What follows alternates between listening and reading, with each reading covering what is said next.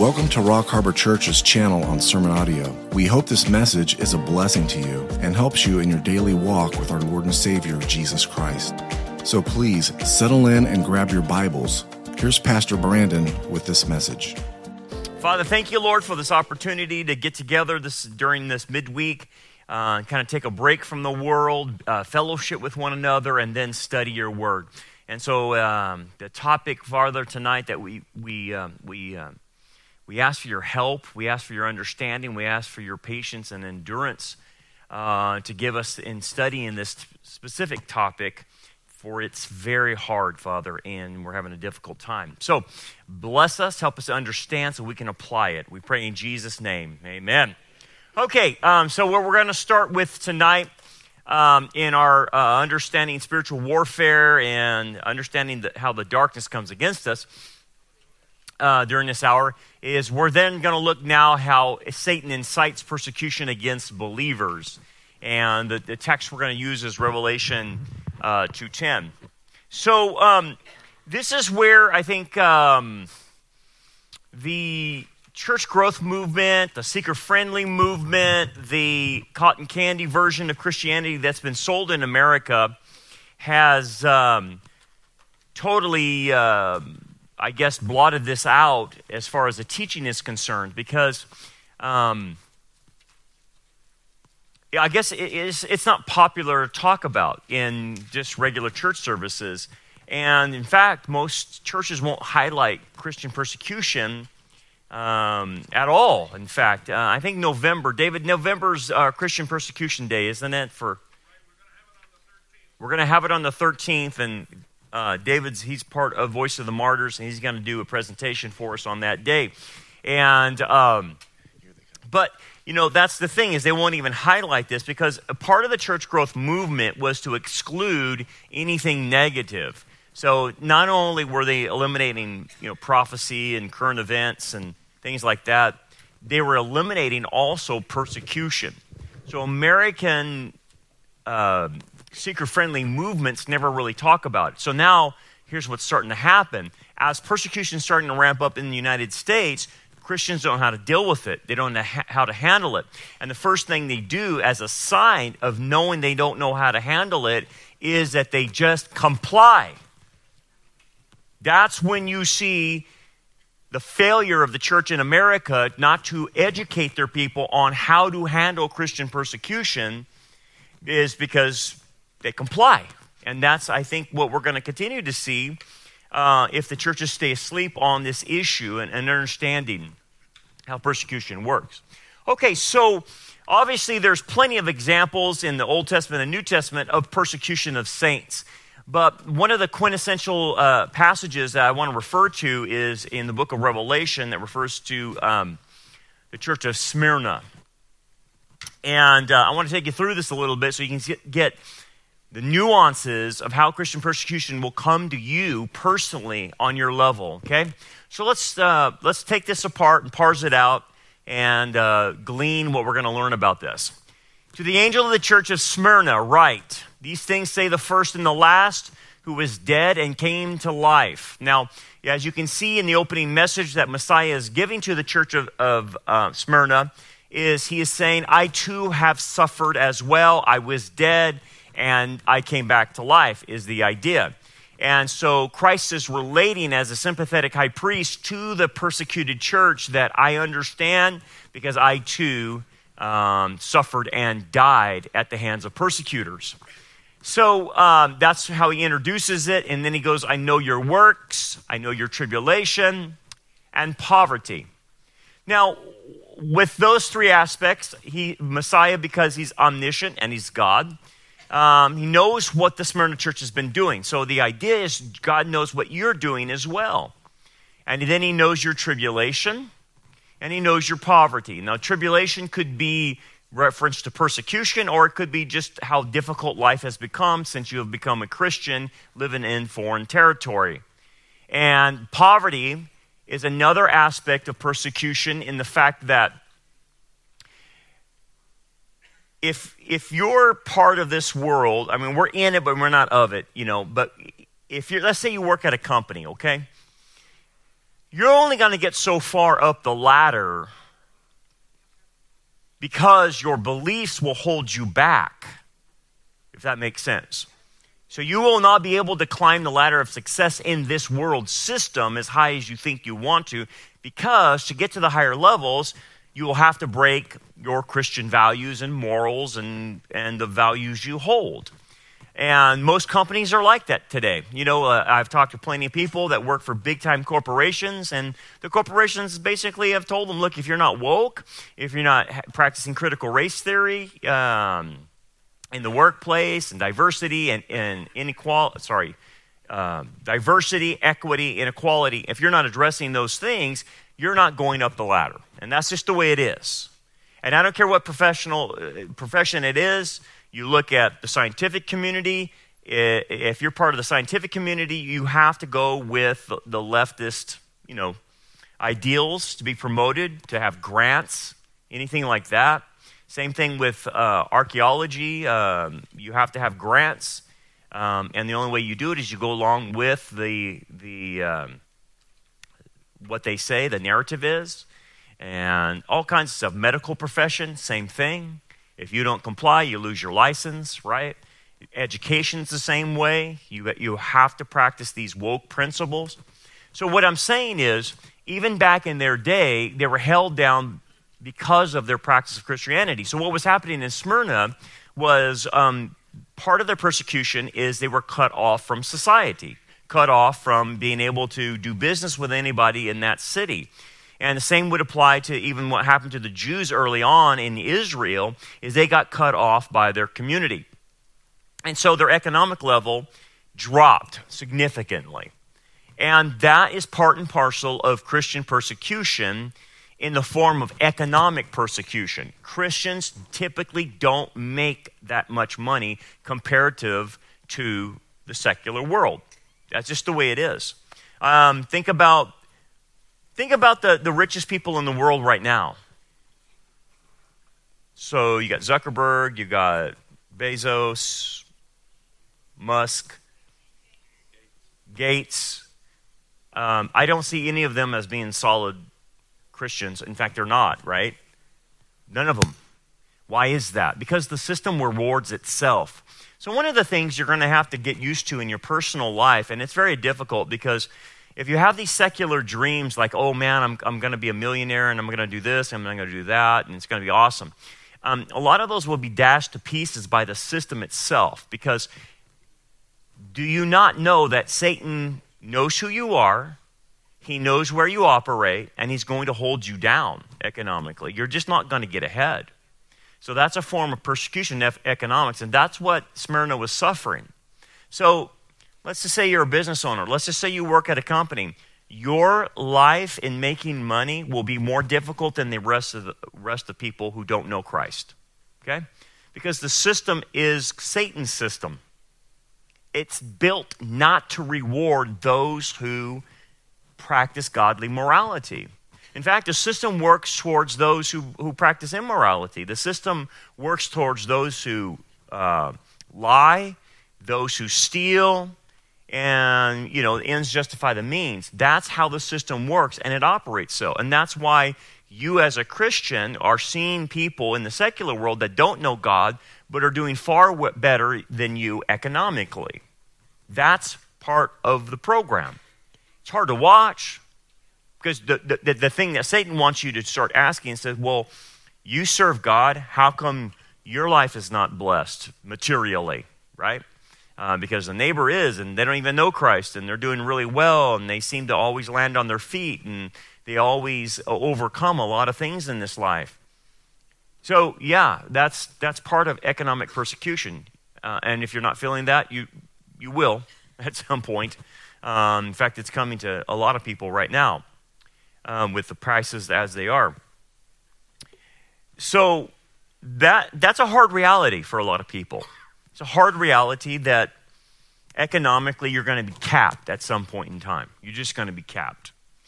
And that's difficult. Anyway, he says, but you are rich. And the rich in the sense not of the world's riches, but they're rich in the sense of rewards that they will get, for enduring the suffering that they're having to go through.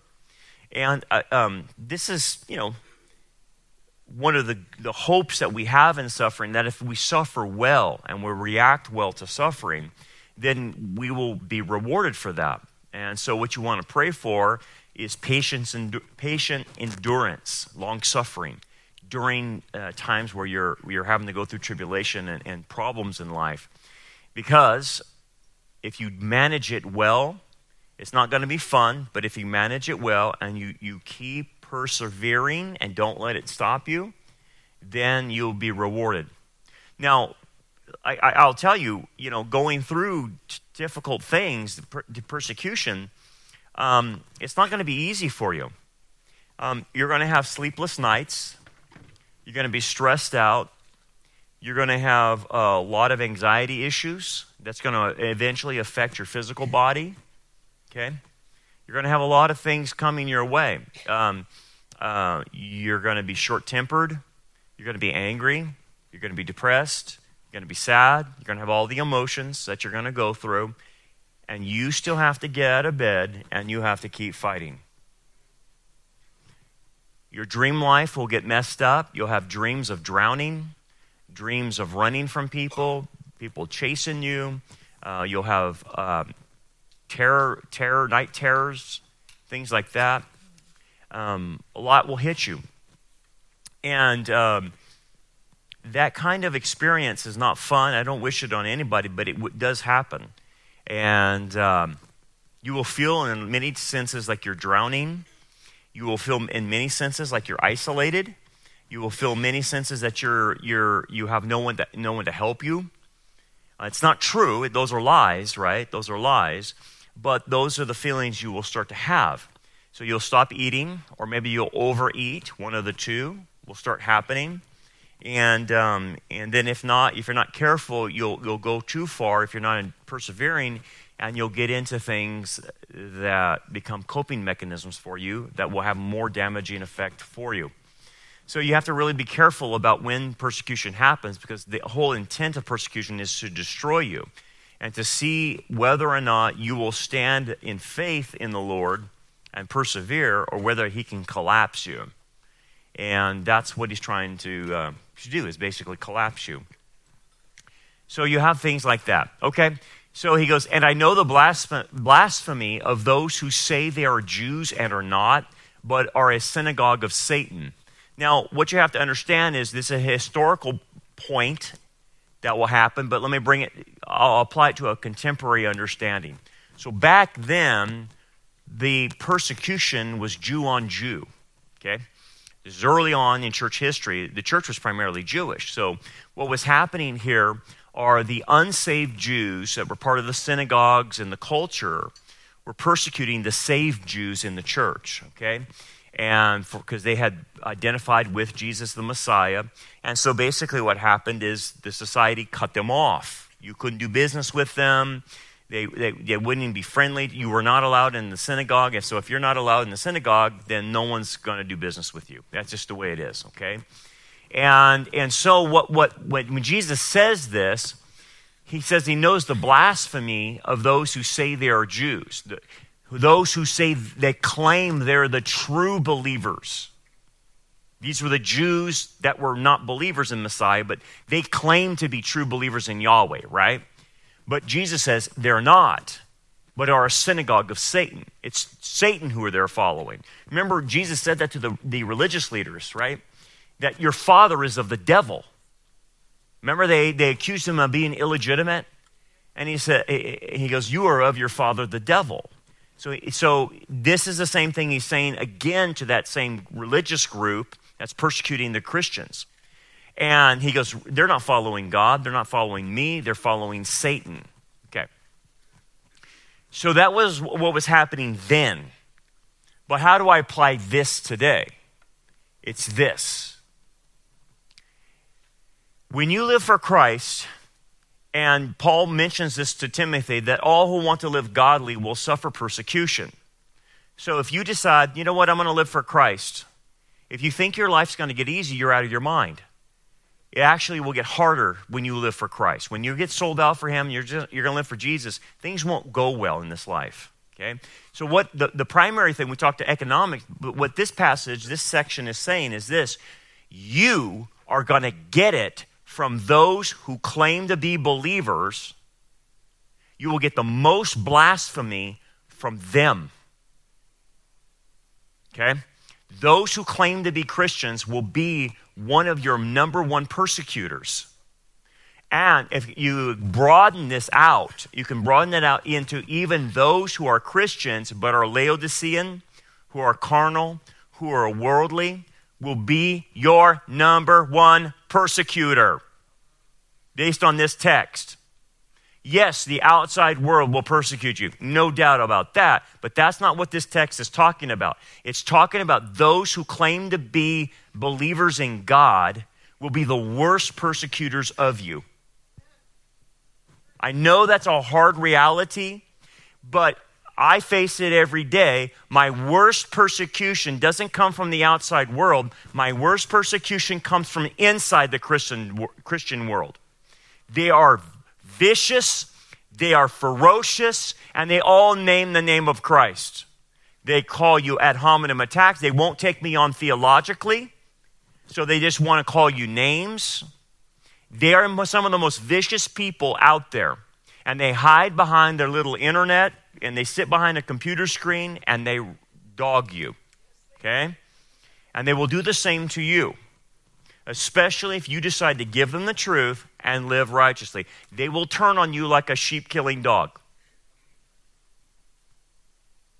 The other thing you have to watch for in this situation are those who are plants by Satan. He'll plant them in your family, he'll plant them in your business, and he'll put them right in the church. And he'll put them on your staff as well. He'll put the plant right on your staff. That's how close he will get to you. Why? Because I've had to deal with it several times, with Satan implanting people that didn't have the best intention, were planning to ruin us. And they got that close. Now, of course, Messiah filtered them out because this is his church. And he will filter out whoever he needs to filter out. And he does. But let me explain this individual. These individuals have the spirit of Jezebel. Okay? They'll be in your family. They'll be in your church. They'll be in your Bible study. They'll be here right with us right now. These are our worst persecutors because you can't see them. They act like they are one of us. Now, I'm not saying they're not Christian, maybe they got saved, but they're not here for the right reasons. They're here for ulterior motives. They're here for their own agenda. They're here for power, and they're here for money. Okay? And they will worm themselves in. How does the Jezebel spirit work? Simple. They go in, become friends with people, and they do not give their either false doctrine or false methodologies or false visions or false goals that they have until they're in deep into friendships around everybody. And then after years or months or whatever, how long it takes, they vomit. And they'll start vomiting out there around you. If it's in your family, they won't go to you.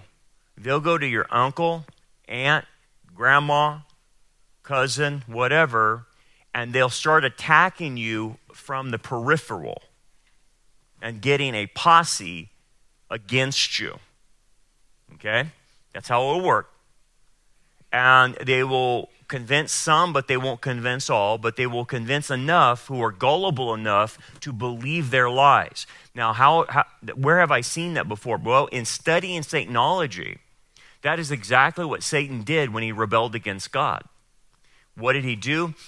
Ezekiel 28 says that he trafficked basically among the angels. He went, in essence, what the Hebrews are saying is he went to every angel individually to convince them of his lies about Yahweh, okay? And he was able to convince a third, it appears, of his lies. But 2/3 didn't believe him. So there's always a group that Satan will always convince to go against the truth. And the same thing will be true in your family. He will use one Jezebel spirit individual, whether they're Christian or not. Usually they're Christian, and they claim to know Christ, okay?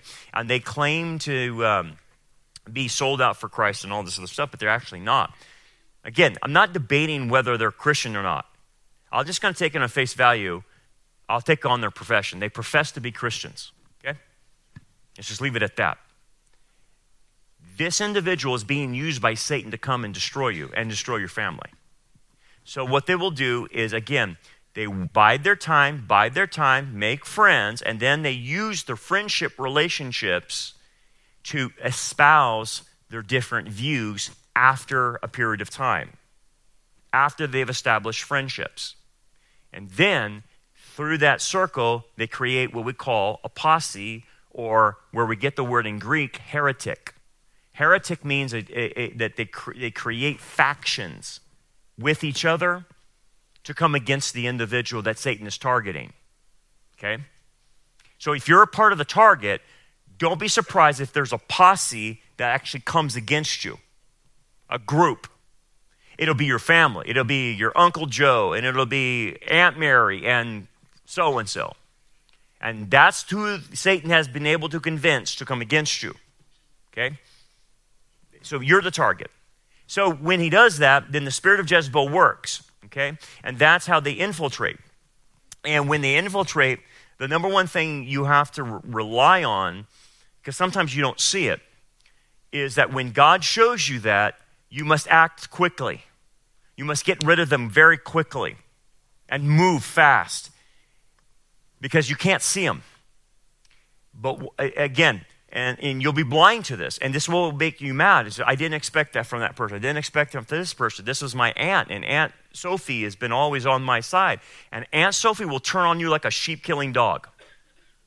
You will not expect Aunt Sophie to do that to you. Okay? Please understand, this is how Satan works. What's happened to with Aunt Sophie, and what's happened with Uncle Tom or Uncle Bob or whoever it's coming against you is forming a clan, they are either so immature or so wrapped up in their own sin that Satan has got a foothold in their life, and he has literally made them crazy, and they're doing something they think is a righteous act, and it's not. It's a very evil act, and he's convinced them otherwise. It's very, very diabolical. But it always goes after the immature and people who are entrenched in sin. That's how he gets them. He doesn't do it to mature believers, okay?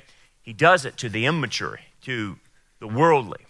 And again, that's who he uses, is those entrenched in sin in their personal lives. You will never know that Aunt Sophie has a double life.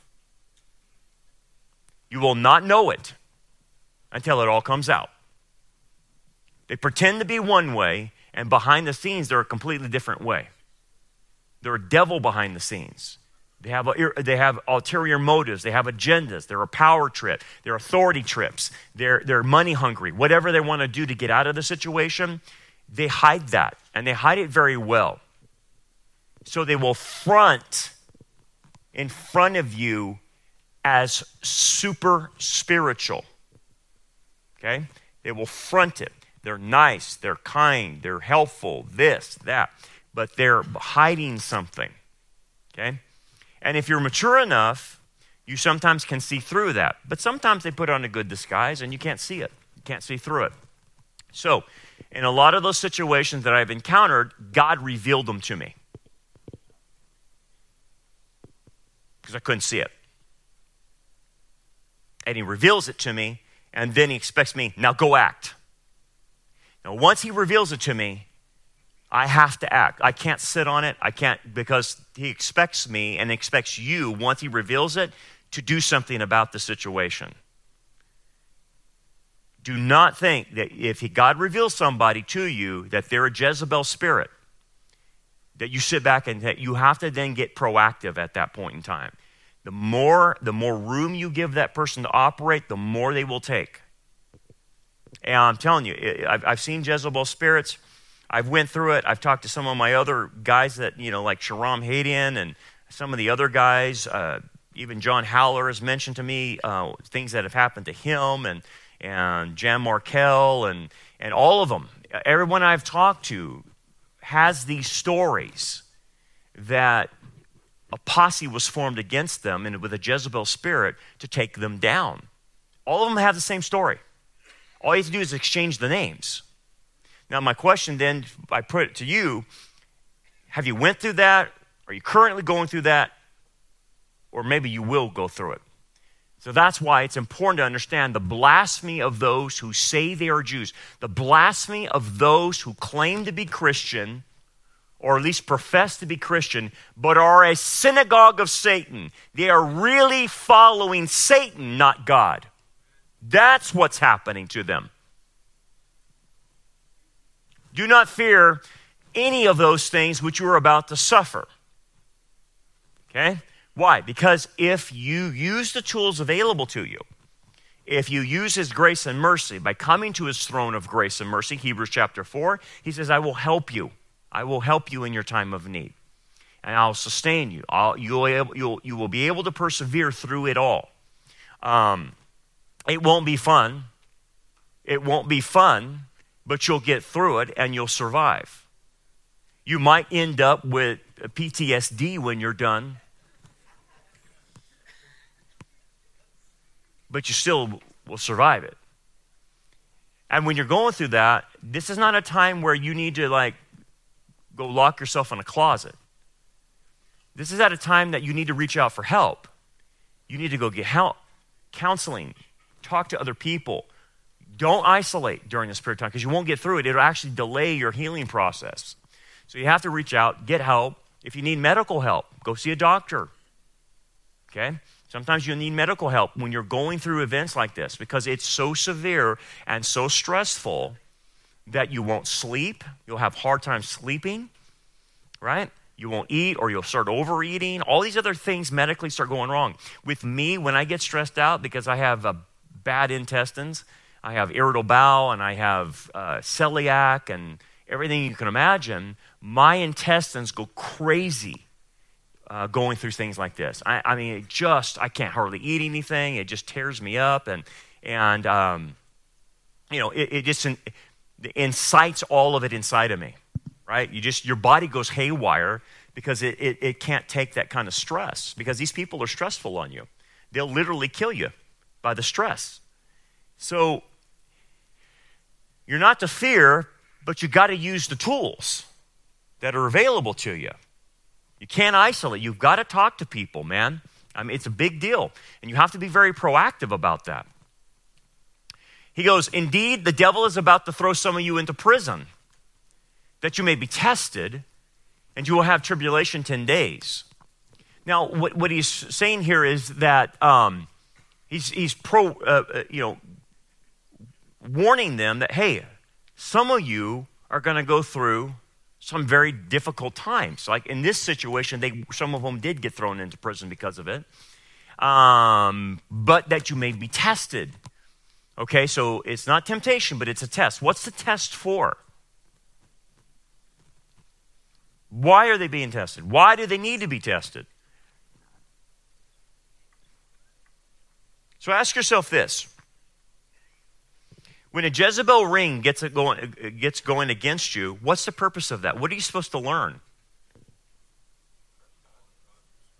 God for strength? Yeah, and you got that. That's it. Thank you. See, one of the things when you go through this kind of a thing, that you'll have like a form of PTSD, a mild form of PTSD. And here's what will happen. You can't stop thinking about it. You actually want to stop thinking about it, and you actually can't. Okay?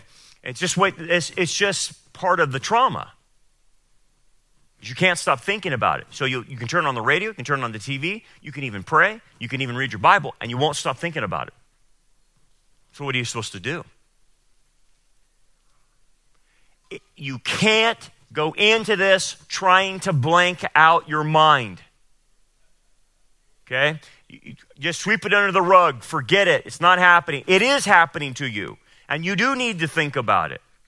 And the only way to process it is you need to think correctly about it and learn what he has shown you at the time. You will not stop thinking about it. When people just say, I don't want to think about it, and they bury it, that is a death knell to them. It will crop up in some other area and absolutely destroy them later on in life because they buried it instead of getting it out and processing it. So the way you process things is you bring truth to the situation. So if you're going to obsess about it, which is part of PTSD, then you might as well obsess about how you missed it, how you didn't see it, or what you did to put yourself in that situation. Right? How did you miss it? That's the number one answer. How did you miss that? How did you not see that?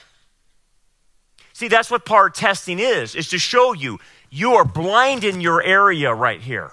You are dead blind, and that's why you missed it. And there's a reason why you're blind, Brandon.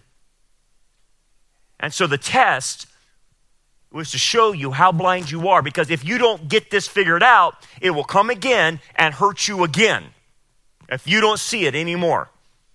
If you refuse to learn the lesson on this one, you will repeat the same pattern, Brandon. And so you must stop, assess, how did you miss it? What are you blind to? What are you blind to? I'll be honest with you. I know my blindness now, after being tested. My blindness is those who come up to me and want to help me out of nowhere. That's my blindness, because I've been doing this for ever since we started in 11 years, and you know, although those of you who are part of the core, we need all the help we can get, right? So I'm in a mode of I need all the help I can get. That blinds me to not seeing who really is here for the right reasons. I know it now, but not early on in my ministry. I couldn't see it. Because all I'm looking for is help. Who would deny that? Hey, Brandon, I'm here to help you. Great. Jump on in. I need all the help I can get. I'm a one-man band when we started, right? But you can't see because they're coming to you in the guise of help. And then what happens if they're very proficient?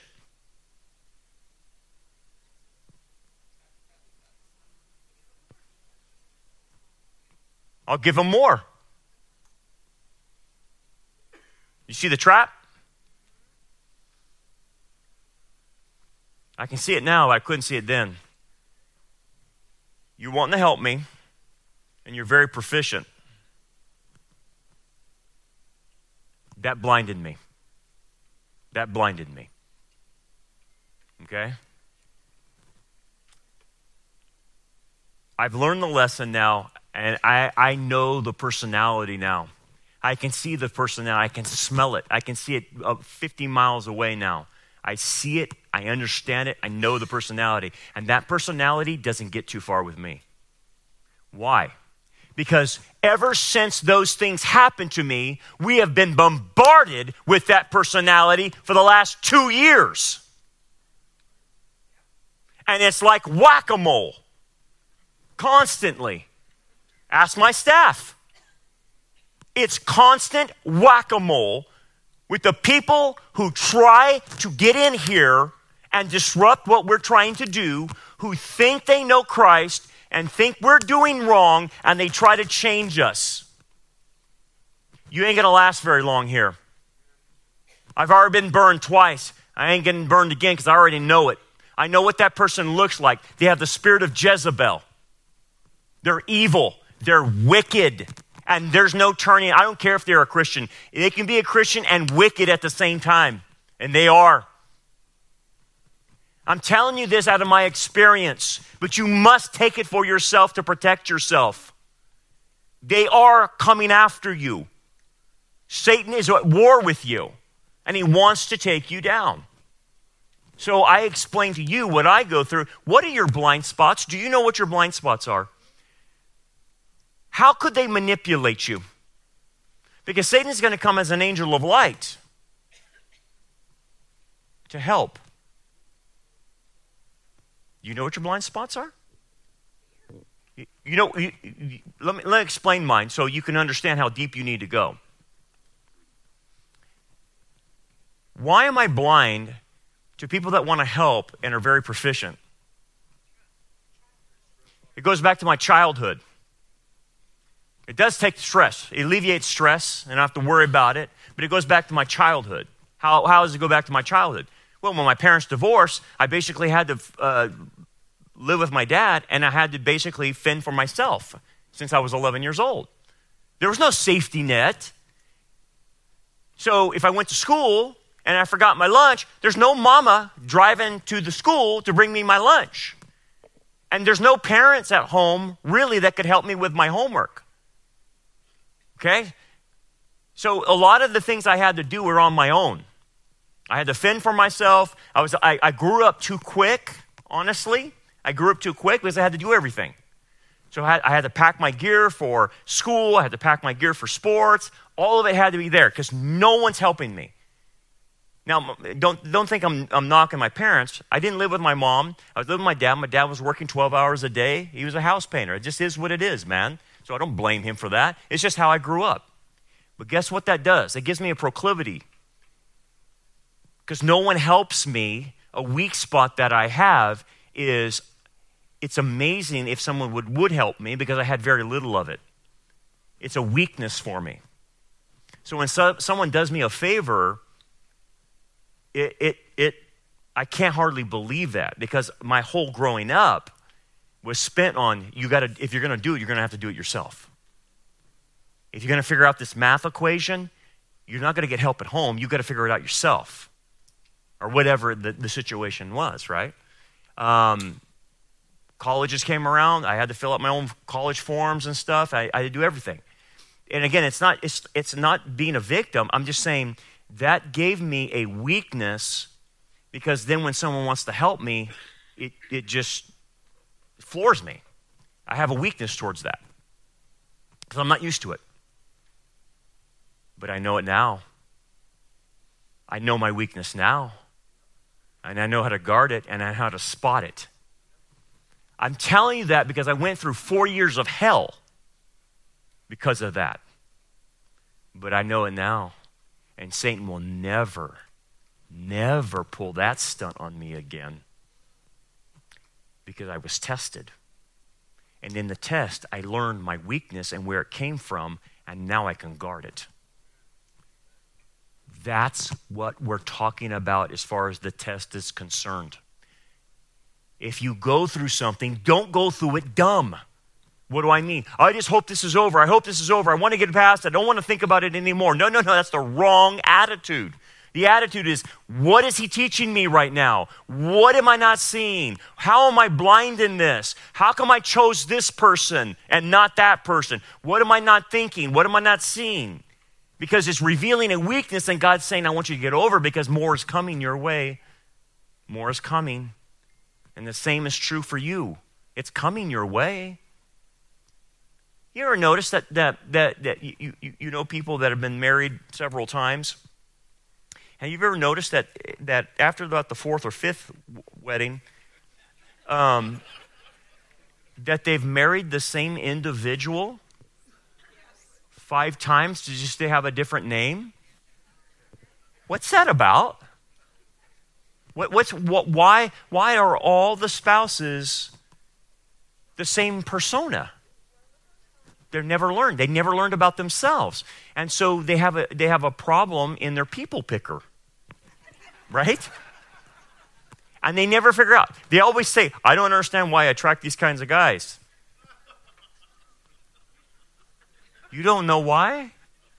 You don't know why, or I don't know why I attract these certain girls. Well, look a little deeper and you'll figure it out. But they never want to look any deeper. They just say, well, there's no good guys out there. There's no good gals out there. No, it's you.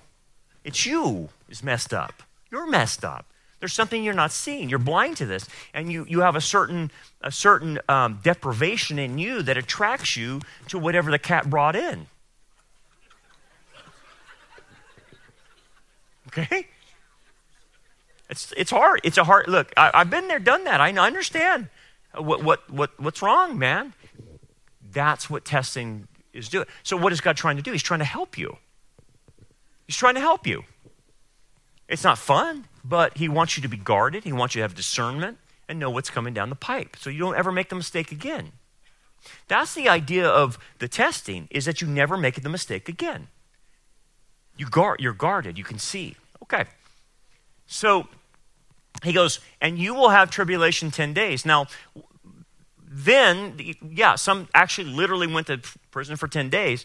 But when you look, actually, you have to apply this several ways. One is literally, many of them went to jail. Okay. The other thing, as far as church history is concerned, because that's how you have to study the churches. You have to study it in three broad areas. 95 AD, personal application, and then church history. So in church history, what happened during this period of time were 10 official Roman persecutions. And that's where the 10 days comes from. There were 10 official Roman persecutions of Christians at that time, in that era. And anyway, so that's the church history. But what does that mean for you and I personally? Well, it means this, that there's a beginning point and an end point. Okay? So when you see the word 10 in Hebrew, 10 in Gematria has a significance, like the 10 Commandments, right? You know, you'll see 10s all over the Bible. 10 means this in Gematria. It's one unit, one category made up of smaller categories. So when you see the number 10 in anything and you read, it's referring to that on a spiritual level. So 10 persecutions, 10 days, means there will be an era of persecution, and it will have 10 categories of it inside the one unit. Okay? So that's actually what happened in church history.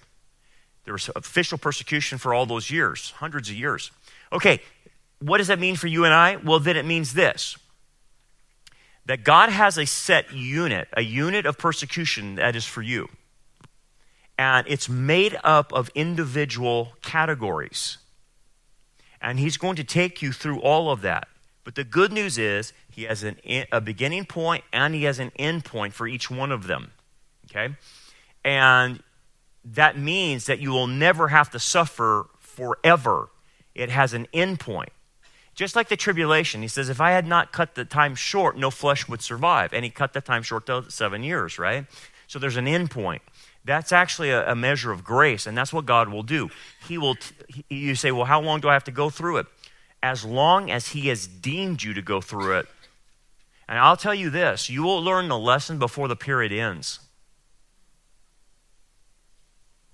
You will learn the lesson before the period ends. And I want you to think about this. You're like, okay, I get it. I know what to look for. I know what to think. And it still continues to go on. Why? Why does it continue to go on after you've learned the lesson and it continues? Because I want it to end once I learn the lesson. And I thought, okay, I'm done so I can move on. But why does it continue? Past when I'm done. Strengthening my faith, stretching you, maybe. What?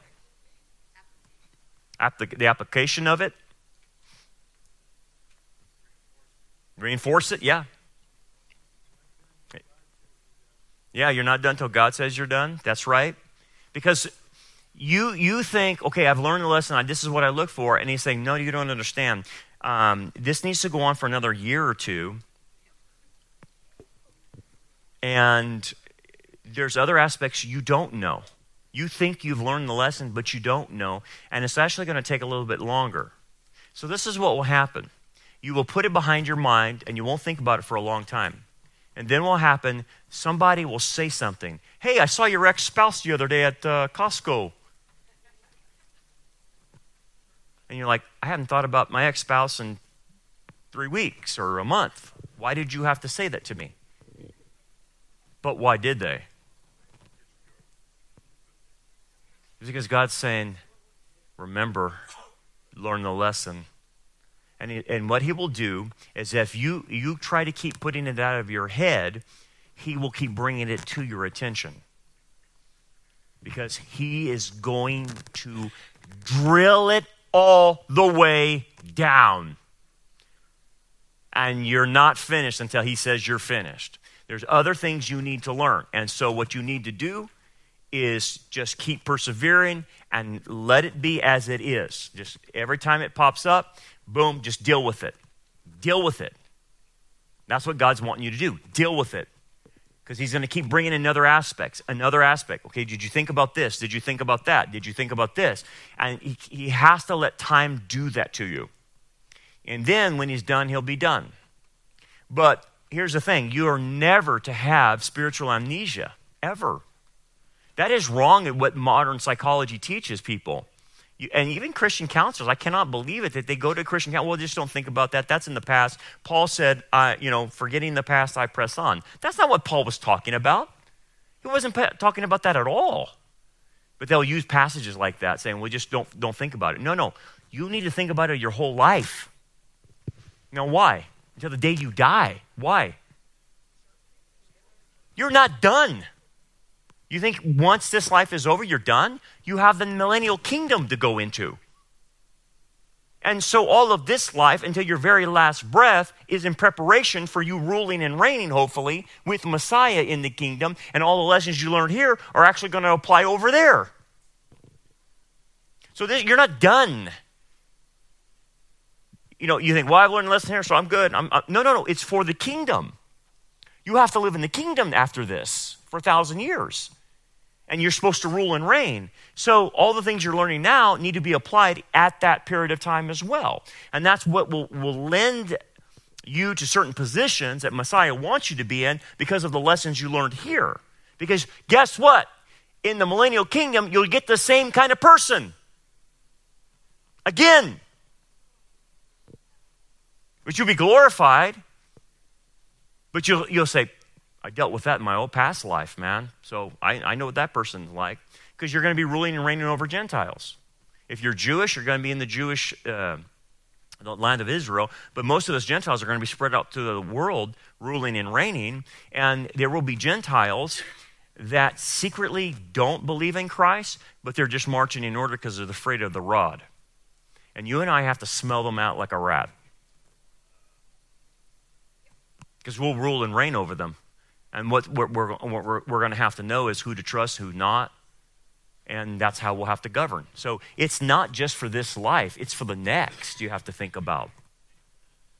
Be faithful until death, and I will give you the crown of life. Now, again, the crown of life is not just simply for those who are martyred. James talks about this, that those who suffer well and persevere will get a crown. Now, what do I mean by persevere? Now, okay, you have to take the persecution, and it's called fellowshipping with the sufferings of Christ. But it can't stop you. Okay? It can't stop you with life. So when the Jezebel spirit came to me, what do you think Satan wanted to do with me? Shut me down and quit. Right? That's what he's trying to do. Get you so discouraged that, yeah, these Christians are like that. That's the kind of... No, not all Christians are like that. It's the ones that are Jezebels. That's who's like it. See, what Satan will try to do is do a broad brush approach with you. And say, yeah, see, it's not even worth having this because they're all like that. They're all bad. And so when you broad brush, and one of the lessons you need to learn is in the test, who am I dealing with? Who am I dealing with? Because if you do a broad brush, all men are pigs, right? All women are witches, right? And some of you are nodding. I know. I see your heads.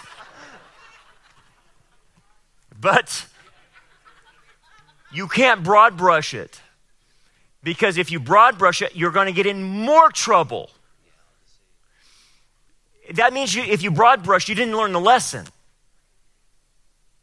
The lesson is, what type of individual did this to you? What type of individual are they? What are their personality traits? What is it about them spiritually? That's what you're not learning. That's what you have to single it out. Oh, it's this category of persons. Otherwise, you'll make a mistake and broad brush everybody, and then you don't want to do anything with anybody. And you isolate. And then he's got you again. So it's who is that individual? Who is it? What did I miss? How come I didn't see it? And if you know that category and you can understand that category and where they're coming from, you won't miss it ever again. But you've got to learn the category. Don't broad brush.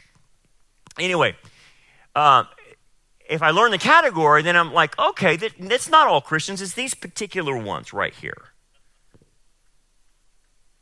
And so then I put them there, and then I can still minister to the rest of them.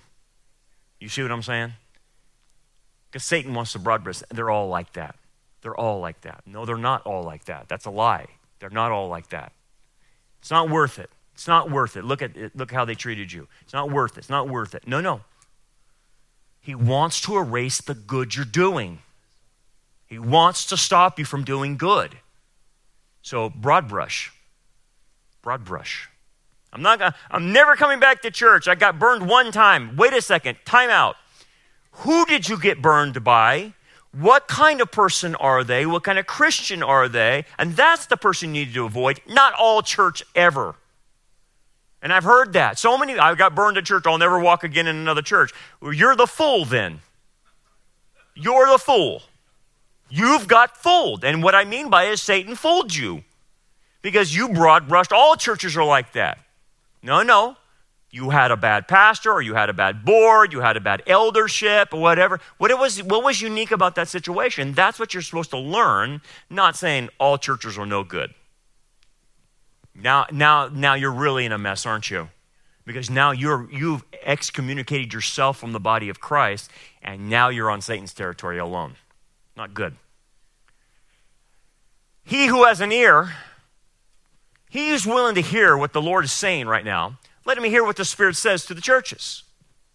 He who overcomes shall not be hurt by the second death. Now that's part of that's just part of being a Christian. So why is that a reward? Well, it's a litotes is what it is in Greek. It's a litotes, it's an ironic statement where I'm going to emphasize the negative to increase the positive. And what is the positive here? The crown of life.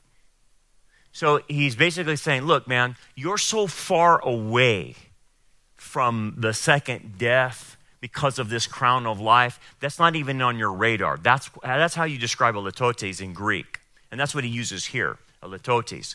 You will not be hurt by the second death because you're so far removed from it. You have this crown of life. It's not that you just got to heaven. You were rewarded. You're rewarded. And so that's what the litotes do. Put the emphasis on the negative to blow it up on the positive. It's like if I would say something like this, it's no small problem. What am I saying? It's a big problem, right? That's the litotes. And that's what John's doing here. So the reward is not that you're going to be not hurt by the second death. The reward is actually the crown that he's referring to in that sense. Okay, let me stop there with any questions you might have about this. Yeah, go for it. So we're getting a lot of online questions about what the spirit of Jezebel is. Okay, spirit of Jezebel. So the spirit of Jezebel is an attitude. And sometimes that attitude is directed by a demon who has got a foothold in the person. So Jezebel's spirit typically has demonic activity around them, okay? Typically, and probably, I would say the majority of time, okay? So the person has a foothold in their life from Satan or really a demon, okay? The foothold is typically, like we talked about, from sin. The person's in sin, has not repented, has not confessed it, and there's something going on. And because of that, Satan has got the beachhead in there, a foothold, right there where that area is. And he's controlling them. So once he's got a beachhead, then he controls all of their body, all of their mind, all their soul as much as he can, as much as they allow it. So where this term comes from, it comes from the Bible, this Jezebel spirit. Now, let me read it real quick. In Revelation, where you want to get the definitive thing about it, is chapter...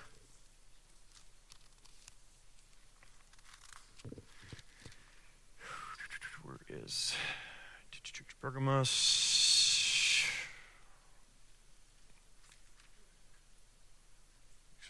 Okay. So in chapter 2 of Revelation, and it's the church of Thyatira, these things say the Son of God, who has eyes of fire, flame of fire, and his feet like fine brass. So this is a judgment church. He's judging them. It's actually the Catholic Church, by the way. I know your works, your love, your service, your faith, and your patience. And as for your works, the last are more than the first. Nevertheless, I have a few things against you. Notice. You ready? Because you allow that woman Jezebel, who calls herself a prophetess, to teach and seduce my servants to commit sexual immorality and eat things sacrificed to idols. I gave her a time to repent of her sexual immorality, and she did not repent. Indeed, I will cast her into a sickbed, and those who commit adultery with her into great tribulation unless they repent of her deeds. I will kill her children with death, and all the churches shall know that I am he who searches the minds and hearts. And so what had happened in Thyatira is a woman with the spirit of Jezebel had infiltrated into Thyatira and had then taken a position of power in that church and authority, and then was actually teaching. Let me see if I got the word right.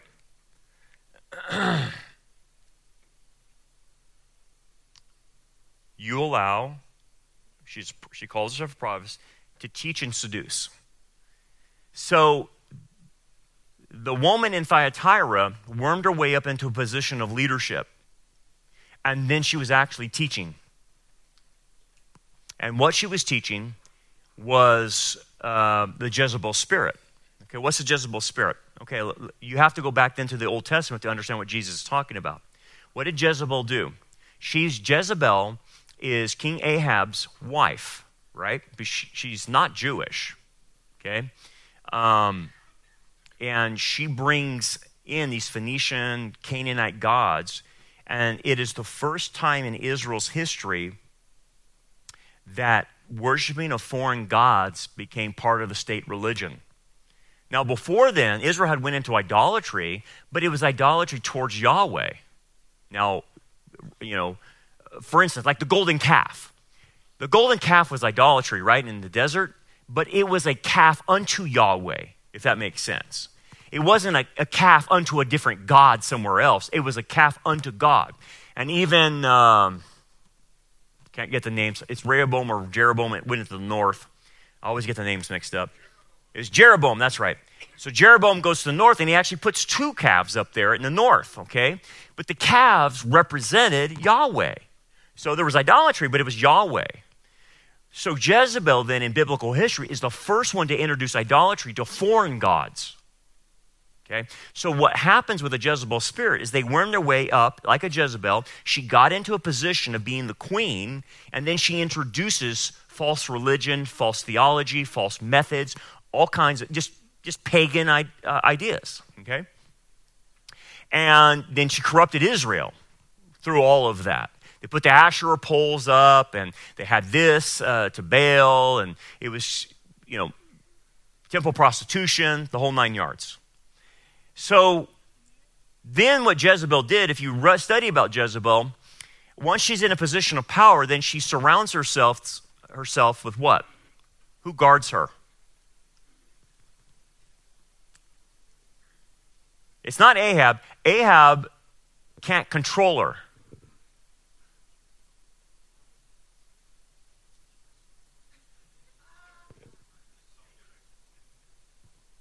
He can't control her. She's out of control. She's the one wearing the pants in the family. Okay? So then she surrounds herself with a type of man. Eunuchs. She's surrounded by eunuchs. What does that mean spiritually? In essence, these people that come against you will then have their posse of spiritual eunuchs surrounding them. What do you mean, spiritual eunuchs? Spiritual eunuchs are those who do the bidding of false teachers, false Christians, they follow along and they don't question. They just go along and they actually protect the Jezebel in the situation. And so these people that you will see that have the Jezebel spirit that's being controlled by a demon to come against spiritual authority, like they went against Elijah, right? She went against Elijah, tried to kill him, right? Wipe him out. Will be surrounded by her posse of spiritual eunuchs. Spiritual eunuchs, they're cowards. They're nothing but cowards, spiritually speaking. They may act tough, but they're nothing but cowards. They never will face you face to face, ever. They never will deal with you one-on-one because they've been castrated by Jezebel. They are impotent spiritually, and usually they're men. Impotent men that can't control their wives. Impotent men who have an Adam syndrome and the woman has an Eve syndrome and they won't get it under control. And don't think for a moment Satan doesn't get a foothold into that and uses that woman as a Jezebel and uses that Jezebel spirit to go all the way to the top. The people that will cause you problems in your family will be the Jezebel with the spiritual eunuchs around them. And the spiritual eunuchs will try to stay neutral, but they're part of the posse. Does that make sense? Okay, so what's the intent of a Jezebel spirit? To take over. To crush real spiritual authority. To come after the person in charge. And if that's your family, who is the patriarch of your family? Not the matriarch. Who is the patriarch of your family? That's who she's going after. If you're at a business, who's the boss? Are you the boss? They're going after you. So it's an attack on all spiritual authority, whether that's in the home, the family, the church. It's an attack on spiritual authority to take the spiritual authority down, because Jezebel only wants the authority, wants to be in charge, wants to be this, wants to be that, wants to have their name in lights. And so they have a spouse that's Ahab, useless as a bump on a pickle, and then they surround themselves with spiritual eunuchs to do the posse move. I hope that explains it. I've been around it. I can smell it. I can see it. I know it like the back of my hand now. And it's evil. That's the Jezebel spirit. So the Jezebel spirit had worked into the church of Thyatira. And I'm telling you right now, we constantly get Jezebel spirits that we have to do whack-a-mole on, because I'm not allowing it. I know what it looks like. And I know what it feels like. And so does I've trained my staff to know what it looks like and what it feels like and what it sounds like. I'm not tolerating it. But at other churches, they don't understand this because they've never been tested. And so you go to other churches and you will see Jezebels all over the place. And you can spot them on day one. Day one, you can spot them. If you walk in and you have that kind of discernment, you'll see the Jezebels all over the place. And what are they doing? Working for authority, trying to get authority, stabbing people in the back to get authority and higher positions. But what's the point? Take out the spirit, the real authority, exalt them in authority, and then give their false doctrine out. At the end of the day, she taught, right? Jezebel was teaching the people, the Christians in Thyatira, to commit sexual immorality and idolatry. That's her game, is to get on top, usurp, and teach her stuff. That's what Jezebel. Okay, questions? Yes, thank you. I've noticed that through life's challenges, right? That there's times that I feel like I could spiritually. I mean, I could fight giants. There's times I feel like I'm just unmovable. Yeah. Correct. Yeah. And then all of a sudden, these things will come, and they're not strongholds. They're not spiritual attacks. It's just life. Yeah. Right? I'm just behind because of my decisions or things I did in the past, and I'm catching up. But it's just to me it seems that I want to get to the point where you just walk through life like walking through a wind tunnel or like water off a duck's back, where these things have no effect on you. That's not. I don't think that's not possible, is it? I'm never going to get there. Right? No. There are some things, Dennis, that you will get to the point where it's the water off a duck's back. But there's other things much deeper that will never be off of your back like a duck. But there's a reason for it, Dennis. It's a reason that you need to learn about this. You need to spot it. And every time you see it, you will feel it. He wants you to feel it.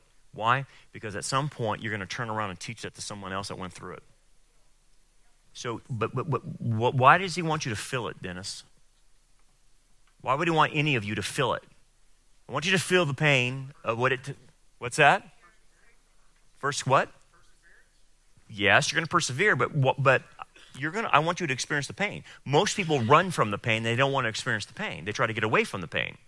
But why does he want you to experience the pain? The fellowship with the sufferings of Christ. Why is it necessary that you feel that pain so stinking deep that it's about to kill you?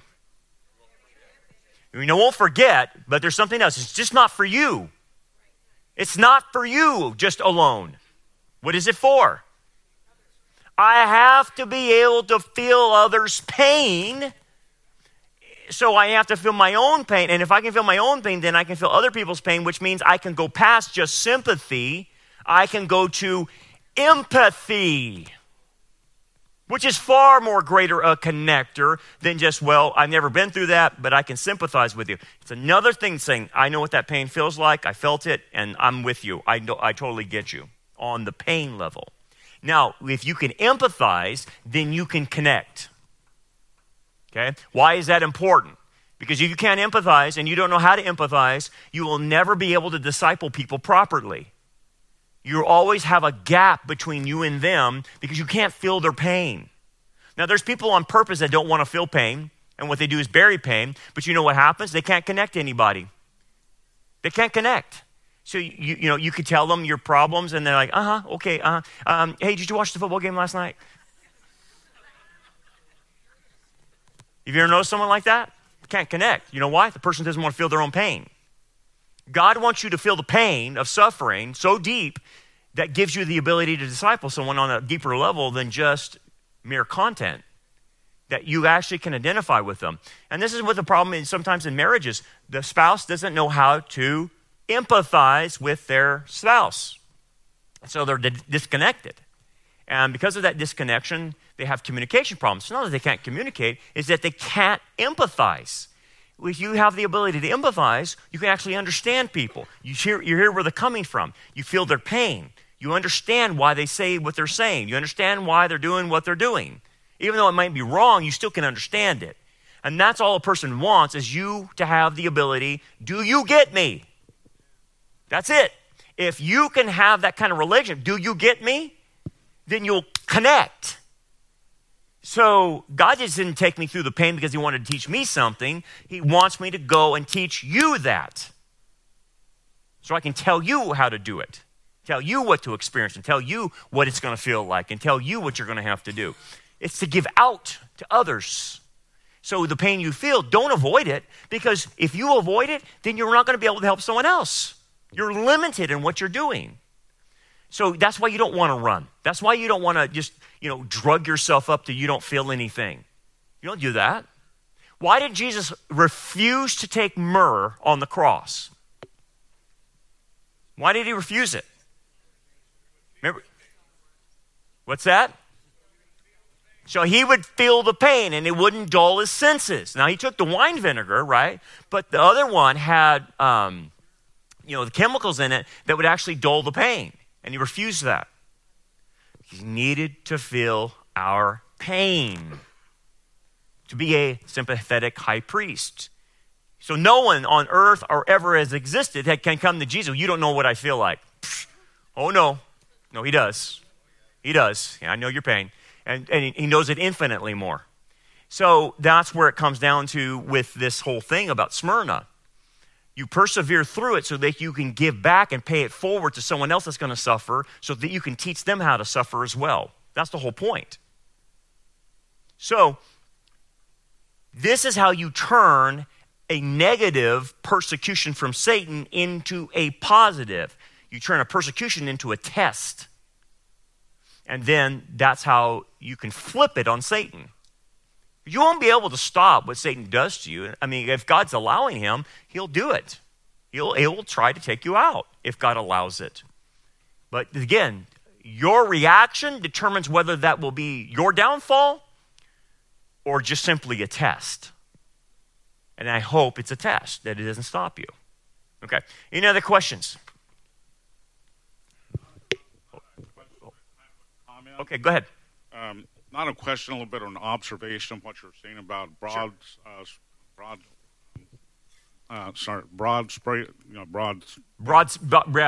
stroke, but also what you were just covering. What came to my mind was Matthew 24, verse 12 and 13. It says, "Then many false prophets will rise and deceive many, and because lawlessness will abound, the love of many will grow cold." Mm-hmm. And that's the risk, is letting your love grow cold if you get offended easy. And it says, but he who endures to the end shall be saved, or direct. Yeah, it's a good point you're making on, and for instance, I'll be in counseling and people will say, I can never love again after I got burned. The spouse burns them or somebody like that. Well, I can never love again because they won't risk being connected anymore, right? They got burned, right? And a lot of times it's really bad, and you understand it. But then what they do is what Larry said, they do the broad brush. Well, I'm just not going to love again. I'm not going to risk it anymore. And that person doesn't risk it. Okay, they won't be hurt anymore, but they will not experience love ever again.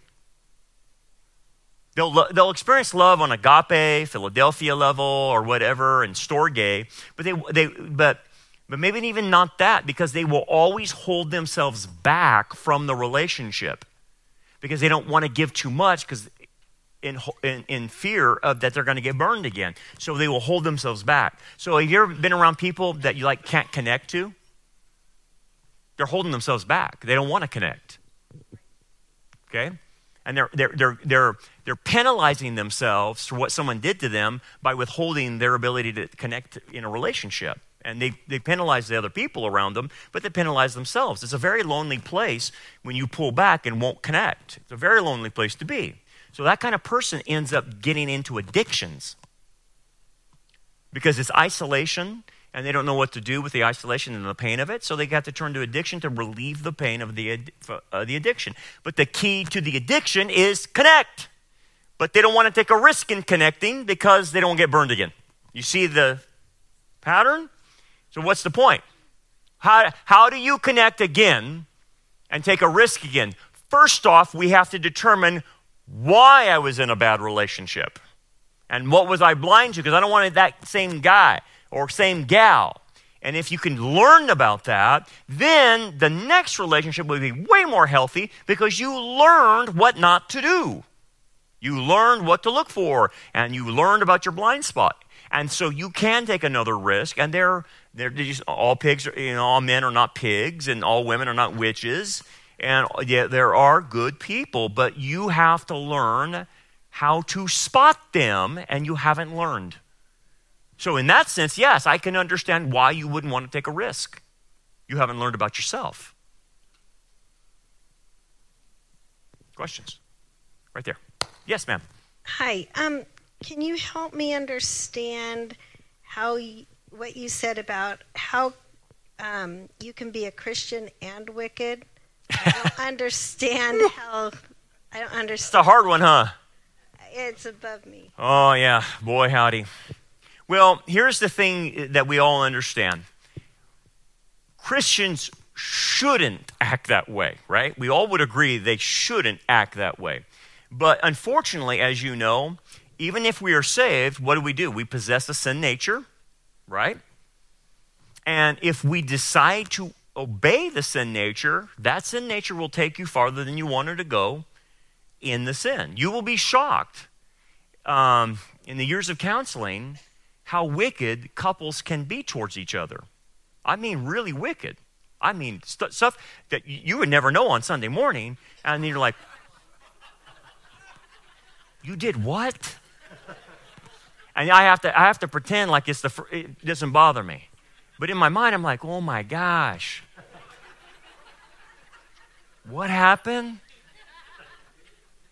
I won't do it to you if I'm counseling with you, but but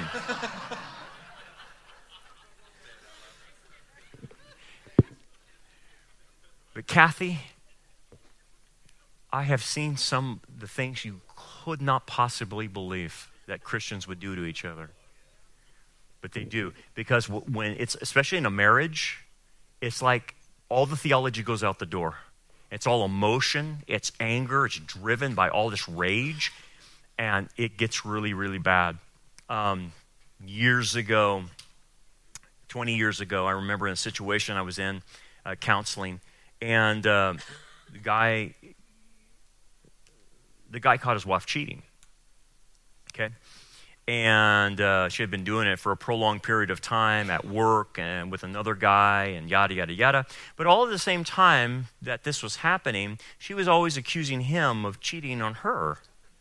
Isn't it funny, like in the left, like they accuse you of doing what they do? Okay, so that's what was happening. Then it all came out, she did this. Well, when the divorce started happening, her retaliation towards him is she created a lie. And the lie was, he's a child molester. So she went to the guy's business, went to the guy's church, and told everybody, he's a child molester. He's molesting my kids. That's how wicked they get. I know, Kathy. I know.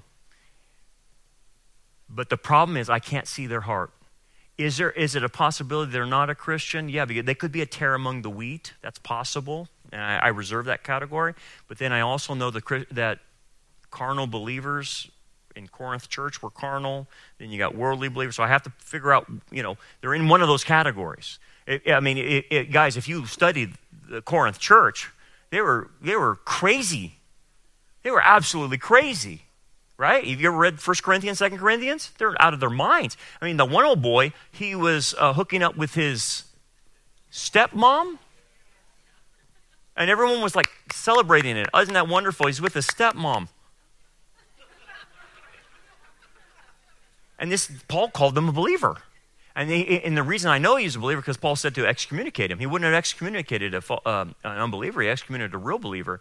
And so when you look at that and you're like, oh my gosh, you see it in the Bible. You can't believe it. So I know it's a hard pill to swallow. So yeah, you have to reserve the categories. Reserve the category, yeah, it could be a tare. It could be not even saved, right? But then it could be carnal, could be Laodicean, could be worldly.